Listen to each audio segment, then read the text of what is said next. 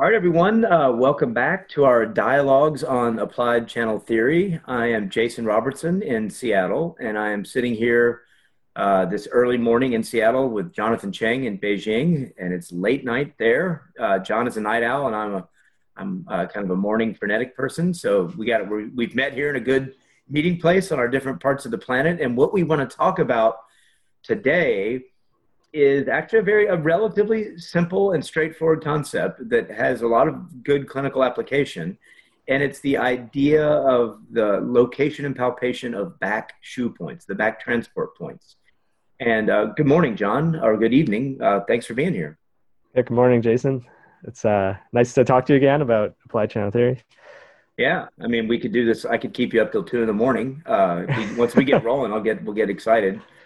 Uh, so I guess the way I want to begin this is just a little story. Had been studying probably with Dr. Wong. I can't remember the year where this story is going to come from, but I think it was probably like, I don't know, 2006 or something like that. I was in Beijing. We had a group of students coming to study with Dr. Wong. It might have been much later than that. It was, and we were in I guess it was the Huguo. Is it Huguo? Hospital. That must have been 2012 or so. 2012, so later, right? Do you remember? Maybe you even remember this, because there was a point where Dr. Wong started to talk about the back shoe points with greater clarity than he had before.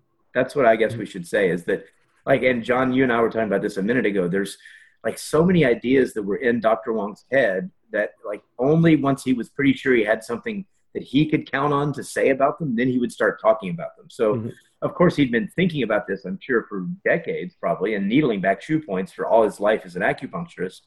But there was one point where he was like really excited and being like, look, we've talked earlier in these podcasts about the acupuncture channels and them being, always kind of these empty spaces. And he's like, look, here are the empty spaces where the back shoe points are. So where did Dr. Wong locate the back transport points, the back shoe points? Talk about that a bit. You want me to talk about it? I want you to talk about it. Yeah. Oh, you want me to talk about it? Okay. Yeah. So I guess in textbooks, usually they locate it on, like, they say on the highest point of the paraspinal, what's it called? The paraspinal muscles? Yeah, it depends on the upper and lower part of the bladder channel. It's a different group of muscles. But yeah, those muscles we all know about, 1.5 centimeter lateral to the midline. I feel like a mountain there. So Dr. Wong, again, it goes back to his concept of what are the channels, right? He says they are in the spaces between the flesh, right? So they're in the crevices. So in like on the back, for example, where he would locate the back shoe points are in the spaces between the different muscles on the back. So if we palpate from the dew vessel, from the spine, when we palpate in a lateral direction, we just kind of, you can feel it. You just roll over like one group of muscles, and that's the first group, the paraspinal muscles, and you roll over that and you fall into this very clear space, that lateral space. And that is where Dr. Wong would needle the first line of the back shoe points.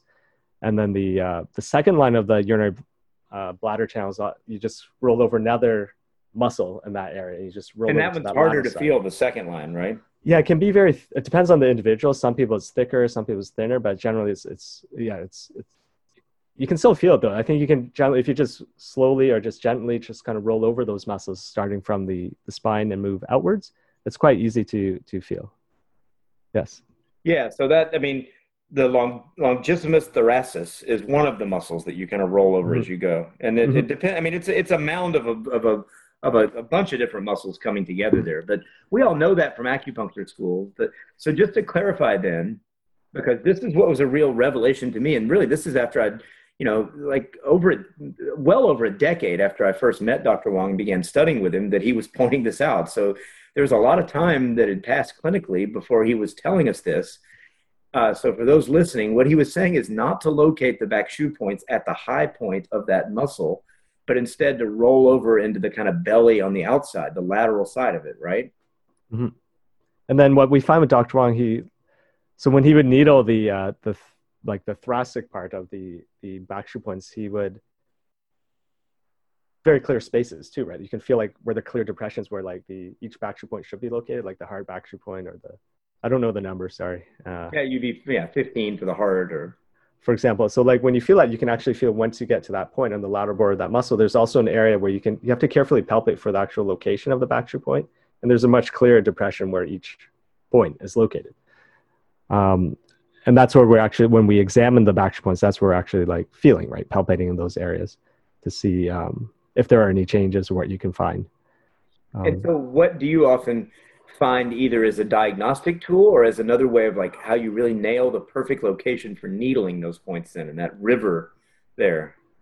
Yeah, I would say it's both, right? So sometimes using, like Dr. Wang in his clinical practice, he would use like the back shunt points, one for a diagnosis, right? So like if like the distal palpation is not clear sometimes, and especially for more complex cases, like doing palpation of the Dew vessel and then palpating the related back shunt points to see if there are any changes on that can help with your diagnosis, right? So for example, a patient with insomnia, because insomnia can be caused by a number of different organs in disharmony.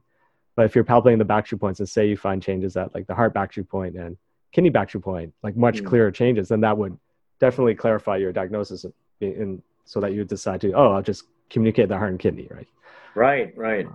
Or checking, UB17, 18, gallbladder, liver area for more of a Julian diagnosis. So a way of using back shunt palpation to kind of confirm or deny your hypothesis from the distal channel palpation. That's a cool idea too. Yeah. Right.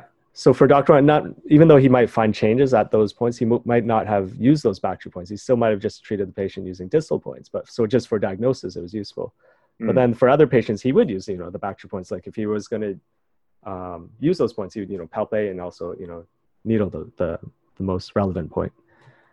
And I know that we've talked about this in past, but I know that you like to palpate the back shunt points on your patients, right? I would say almost every single patient, I palpate the back. Actually, and what do you find? Yeah. Well, let me be really clear. And this is a bit of a differentiation, I guess. And this is just my own habit clinically, is that I do a very thorough distal channel palpation, of course, on every patient while talking and creating my diagnosis. And, I have not been doing in the way you just described enough, using the back palpation as a way of confirming or denying what I've found in the distal channel. So let's be clear. You said that that's a great idea, but it's not what I've been doing. So I actually probably need to start doing that more.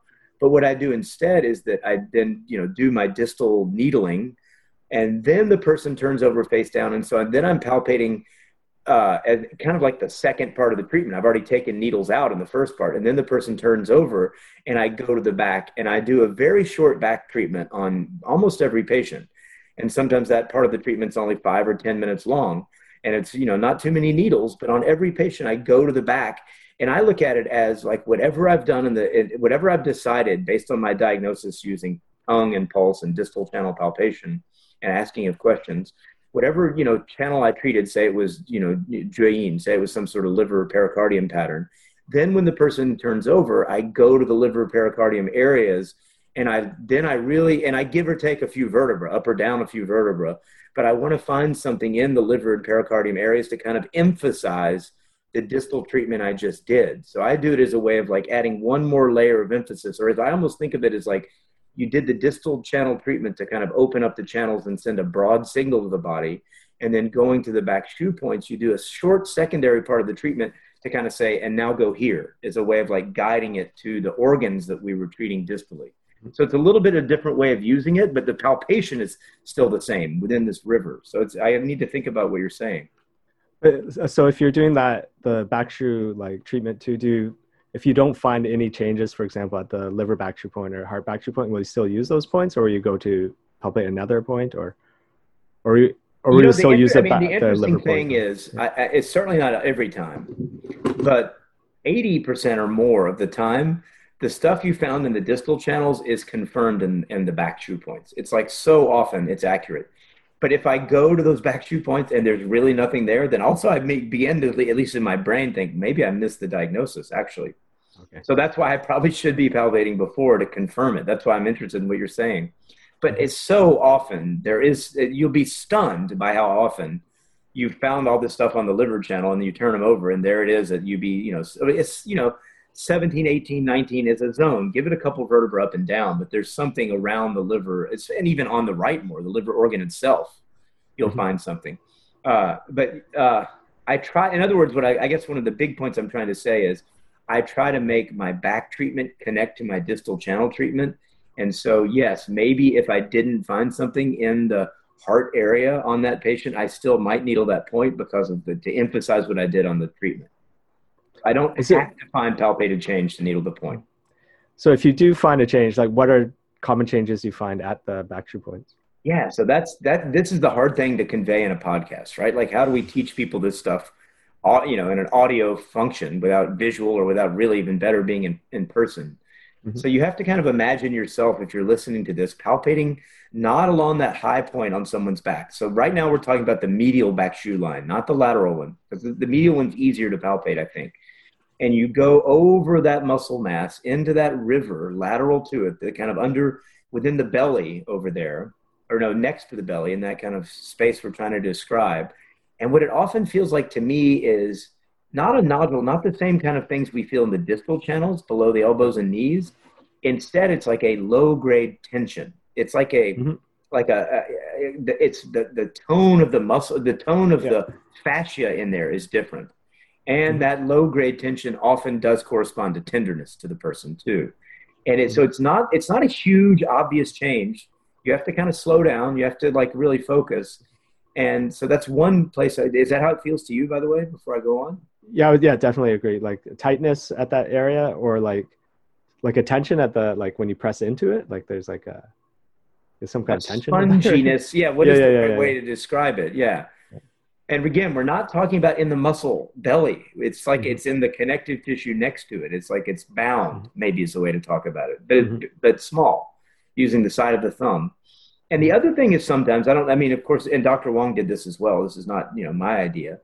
But at the same time, palpating along lateral to the spine in the Huatuojiaji zone, you'll feel at that level often another time, and sometimes even easier tension there that corresponds also at the same level of the back shu point where you're looking. And so often there's stuff in both. So I'm going also up and down the spine, lateral to the spine, just 0.5 lateral right in there. And there's, there's a similar tension. So using those things usually correspond to each other. There's something in in that case, would you use both of those points if you find out the Jiaji point and the back shu point tightness? I'm still way more likely to use the bladder back shu point than the Jiaji point.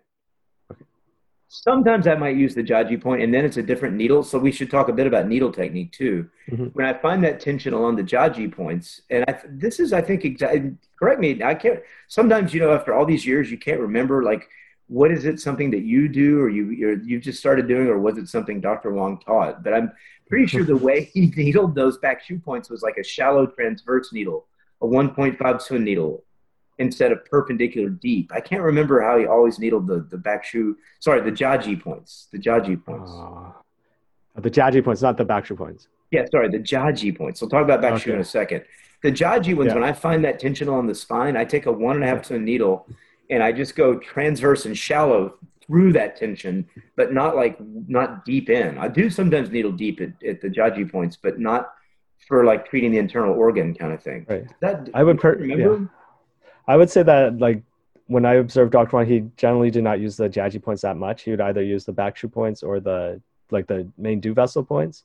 If he was going to use the Jiaji points, I think he would use like the 1.5 inch needle. Yeah, and he would stick in. But I don't know if he was always going for like needling deeply, right? Like what you're saying, I think it was also based on what he's feeling and palpation, and then he's getting. Yeah, it wasn't a necessarily deep go for it. No. Like a musculoskeletal kind of trigger point idea. No. It's still this idea, once again, of kind of releasing the fascia kind of next to it more than deep in there. Yeah. Anyway, we should say a bit about how he needled in that river that we're talking about, let's say the main bladder line, 1.5 Sun lateral of the spine. Describe how he needled that and how you needled also. So the way I needle is based on my observations of Dr. Wong's method. So in the thoracic region, so in like where the ribs are, that region, he would needle differently from what's described in the textbooks, right? Textbooks say you have to needle at an angle, right? But Dr. Wong would take just a 1 inch needle, and he would needle perpendicularly, so straight into the channel space, Mm-hmm. But he wouldn't needle deeply, so he would needle very shallowly at those points on the. So we're the talking thoracic what, region. like, half a tun, a third of a tun? What do you Yeah, I would think? say like zero point 0.3, 0.5 or so, Uh-huh. like Point not very five at the deeply at all. most, Yeah, yeah, depending yeah, on the yeah, size of the person. Yeah. yeah. And then he would get, pretty good traveling sensations, and the patients would, oh yeah, I feel soreness or I feel traveling sensation there. And I think people had asked him like, oh, why don't you needle? What happens if you needle? What's it called? Is it transversely? It'd be like a medial An oblique. angle? Yeah, Yeah, 45 obliquely. Yeah, degree yeah, yeah, angle. yeah. Yeah. So if you needle at an angle, well, why don't you do it that way? And then doctor would say, well, if you do it that way, then you're not getting into the channel space. You're going over the channel space, right? Into the muscle, right? You're not going into what we're talking about is the river, like the actual physical space where the channels are located. So that's why he liked to needle it perpendicularly, but he would needle very shallowly, in a shallow way in the thoracic region. But further down you go to the kidney back shoe point, then he would use a 1/2 inch needle, also needling perpendicular. So yeah, of course, the key is when you're needling in this space, and maybe that's just part Yeah. of why we are taught to needle into the muscle Mhm. belly. If you're needling in the space Dr. Wong is talking about, of course, it is easier to get between the ribs and hit the lung if you're not careful. So it is a Mhm. slightly more tricky spot to needle without hurting people. So that's Mhm. maybe that it's just for pure safety reasons in a way, like modern TCM is teaching us to Mhm. needle on the top of the belly. But Dr. Mhm. Wong, the reason, of course, Dr. Wong finally started talking about this is because he began to find that it was more clinically effective to Mhm. do it in this way. So is it correct to say, John, in a way, you're almost needling to the top of the rib, or at least between the rib, or how do the ribs relate to this? Do you feel the ribs when you're needling there? I would say that from when I needle, I just needle very shallowly, so I don't try to get too deep. So I'm just trying to get into like a space between two muscles. So I don't I don't feel like the You're tip of the not needle. trying to feel a rib. You don't want to feel a No, no, rib. no, no, no, no, Yeah. no. I just needle very superficially. Sometimes just 0.1, 0.2, or 0.3, and depending on the thickness of the patient's back, right? Yeah. Some people have very thick muscles, some people very thin. So you have to be cautious still when needling these points. But I think generally if you needle shallowly, you can still get into that space, and you just do very gentle, kind of like the thrusting kind of technique, and you can Mm-hmm. get a little. I just try to get some kind of soreness or traveling sensation. Yeah, that's the Just other mainly question. soreness. So, yeah. So you're also trying to get the person to feel something. It's more subtle than below elbows and knees feeling often, right? But that you Yeah. do, on the other hand, want them to feel something, right? Right. I generally tell them, the sensation here is much different from what we get at, for example, the distal points, right? Like Yeah. you won't get that woo, like traveling going down. Right. So usually very subtle, like soreness or low traveling, tingling, a little bit of tingling, and that's enough. Yeah. Yeah. That's I been don't my know how experience do you too. do it? Yeah. I mean, very similar. And it just gets down to that. Like, I'm trying to get the patient to feel these points, but I would say a significant amount of time they don't feel much when we're needling in Mhm. this space. And so it does come down to the practitioner also, what you said, feeling that you're in that empty space. And the more you do this, the more you kind of know that you're in that space where some people say they feel it, and some people are just very disconnected, I think, from the sensations of Mhm. their back a little bit. Yeah. Yeah. And so Yeah. it's not, I would say, I mean, when I'm doing points below the elbows and knees, like 7 or 8 times out of 10, there's significant, noticeable, maybe even 9 times out of 10, people feel those points and they feel a traveling sensation. They feel Mhm. significant chi sensation. But in these back points, it's different. I'm not Mhm. wedded to the idea that they must feel it as much as I am trying to on the faraway Right. points. Is that what you're So, noticing yeah. too? Yeah, definitely. But I think what I also find interesting, even though the sensations are subtle, but they can start feeling stuff going on, right? Like It's they can when feel you their leave stomach and start step moving. Yeah, away, yeah, yeah, right? yeah, It's when you leave them alone, they feel it almost more yeah, than when you're needling it. That's exactly yeah. right. It Like hits a domino and things play out, kind of. yeah, the other day there was someone that I think I needled, I forget which one. It was like either the stomach back shoe or spleen back shoe, and they felt like warmth going to their stomach. Like they said, Mm. like water. It felt like warm water was moving in their stomach. Yeah. So I thought even though Maybe when I you was knew needling you that got point it. itself, Yeah. yeah, yeah. But when I was needling that point, it was just like, oh yeah, I feel a little bit like a little soreness. But then That's after exactly. like you're saying, over a few minutes, they're like, oh, I feel something. And so that's why for me, and I don't know if you do this, I think Dr. Wong did this as well. Mhm. After I needle those back shoe points, I would, of course, put a TDP lamp also and Oh. use the heat to bring blood to that area too. And of course, as you know, what I'm doing as well is using a lot of topical Mhm. Chinese herbs, what I call the marinade. So I'm using a little bit of a topical herbal plaster of warming and blood moving herbs So sometimes I might even put that after I've needled the back shoe point. I'll surround it with a little bit of a plaster of warming herbs and put the TDP lamp on it. So who knows? I mean, those three things together, then you leave the room and you come back and they feel the water in the stomach or something. So I do think it helps, especially for a back, not to leave it exposed to the cold air. At least put some heat on it. And I'm sure you probably do that too, right? You at least bring the lamp over and put it on there? Or? I try to just keep them warm, like turn the heat up in the room, or like the whole room is warm. Or like cover them with some kind of. We have those really light sheets, or the space blankets. Or I just put a lot of blankets around them so that they might not feel cold. And you have TDP lamp, right? You have those lamps. We do use them, yeah. We do have them. I don't. I guess I don't use them as much. I don't. Yeah. I use it as almost like the busy man's moxa in a way. I mean, I'm using it to bring heat, to bring blood to the organ of choice, you know? Yeah. That's kind of how I'm using it. Yeah. It just seems to allow, I mean, a little bit of cold air on the back and the whole system shuts down a little bit, I feel like. So you got to keep it warm too when needling these areas. Definitely. Well, that has been, time flies when we're having fun here. But at the risk of overtaxing our audience's attention span and respecting all of your time, we wanted to just do a really short discussion of these back shoe points with some clinical insight. But John, I don't want to cut you off if there's some like fascinating point that I'm forgetting to ask you about these back shoe points. We could, of course, talk about this for an hour and a half too, probably.